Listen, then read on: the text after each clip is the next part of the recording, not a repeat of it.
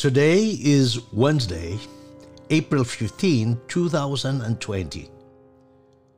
Welcome to our Open My Eyes podcast. This is the middle of the month of April. Today's episode is episode 70.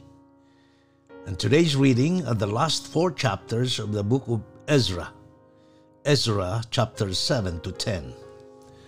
The first 6 chapters, as we mentioned, was focused on the physical or structural restoration of the temple at Jerusalem, and they were able to accomplish it under the leadership of Zerubbabel by some very good political maneuvering. They used politics, if I may say so, to have it accomplished. And if you have time, read this book once again. And these last 4 chapters is focused on the spiritual restoration of the exiles as they prepared to go back home. They were now under the leadership of Ezra, and Ezra was a teacher of the law. And here, we find at least 3 very important components of spiritual revival and reformation.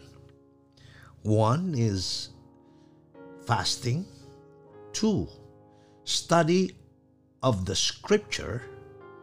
And 3, prayer. The result? Generosity in the rebuilding and the gifts that they brought towards God, and their reverence in their worship to Him. Let me read a quote from Prophets and Kings, pages 48 and 49.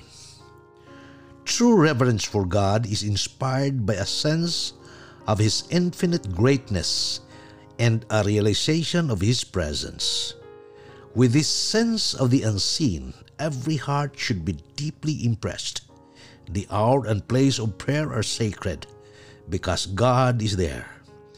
And as reverence is manifested in attitude and demeanor, the feeling that inspires it will be deepened.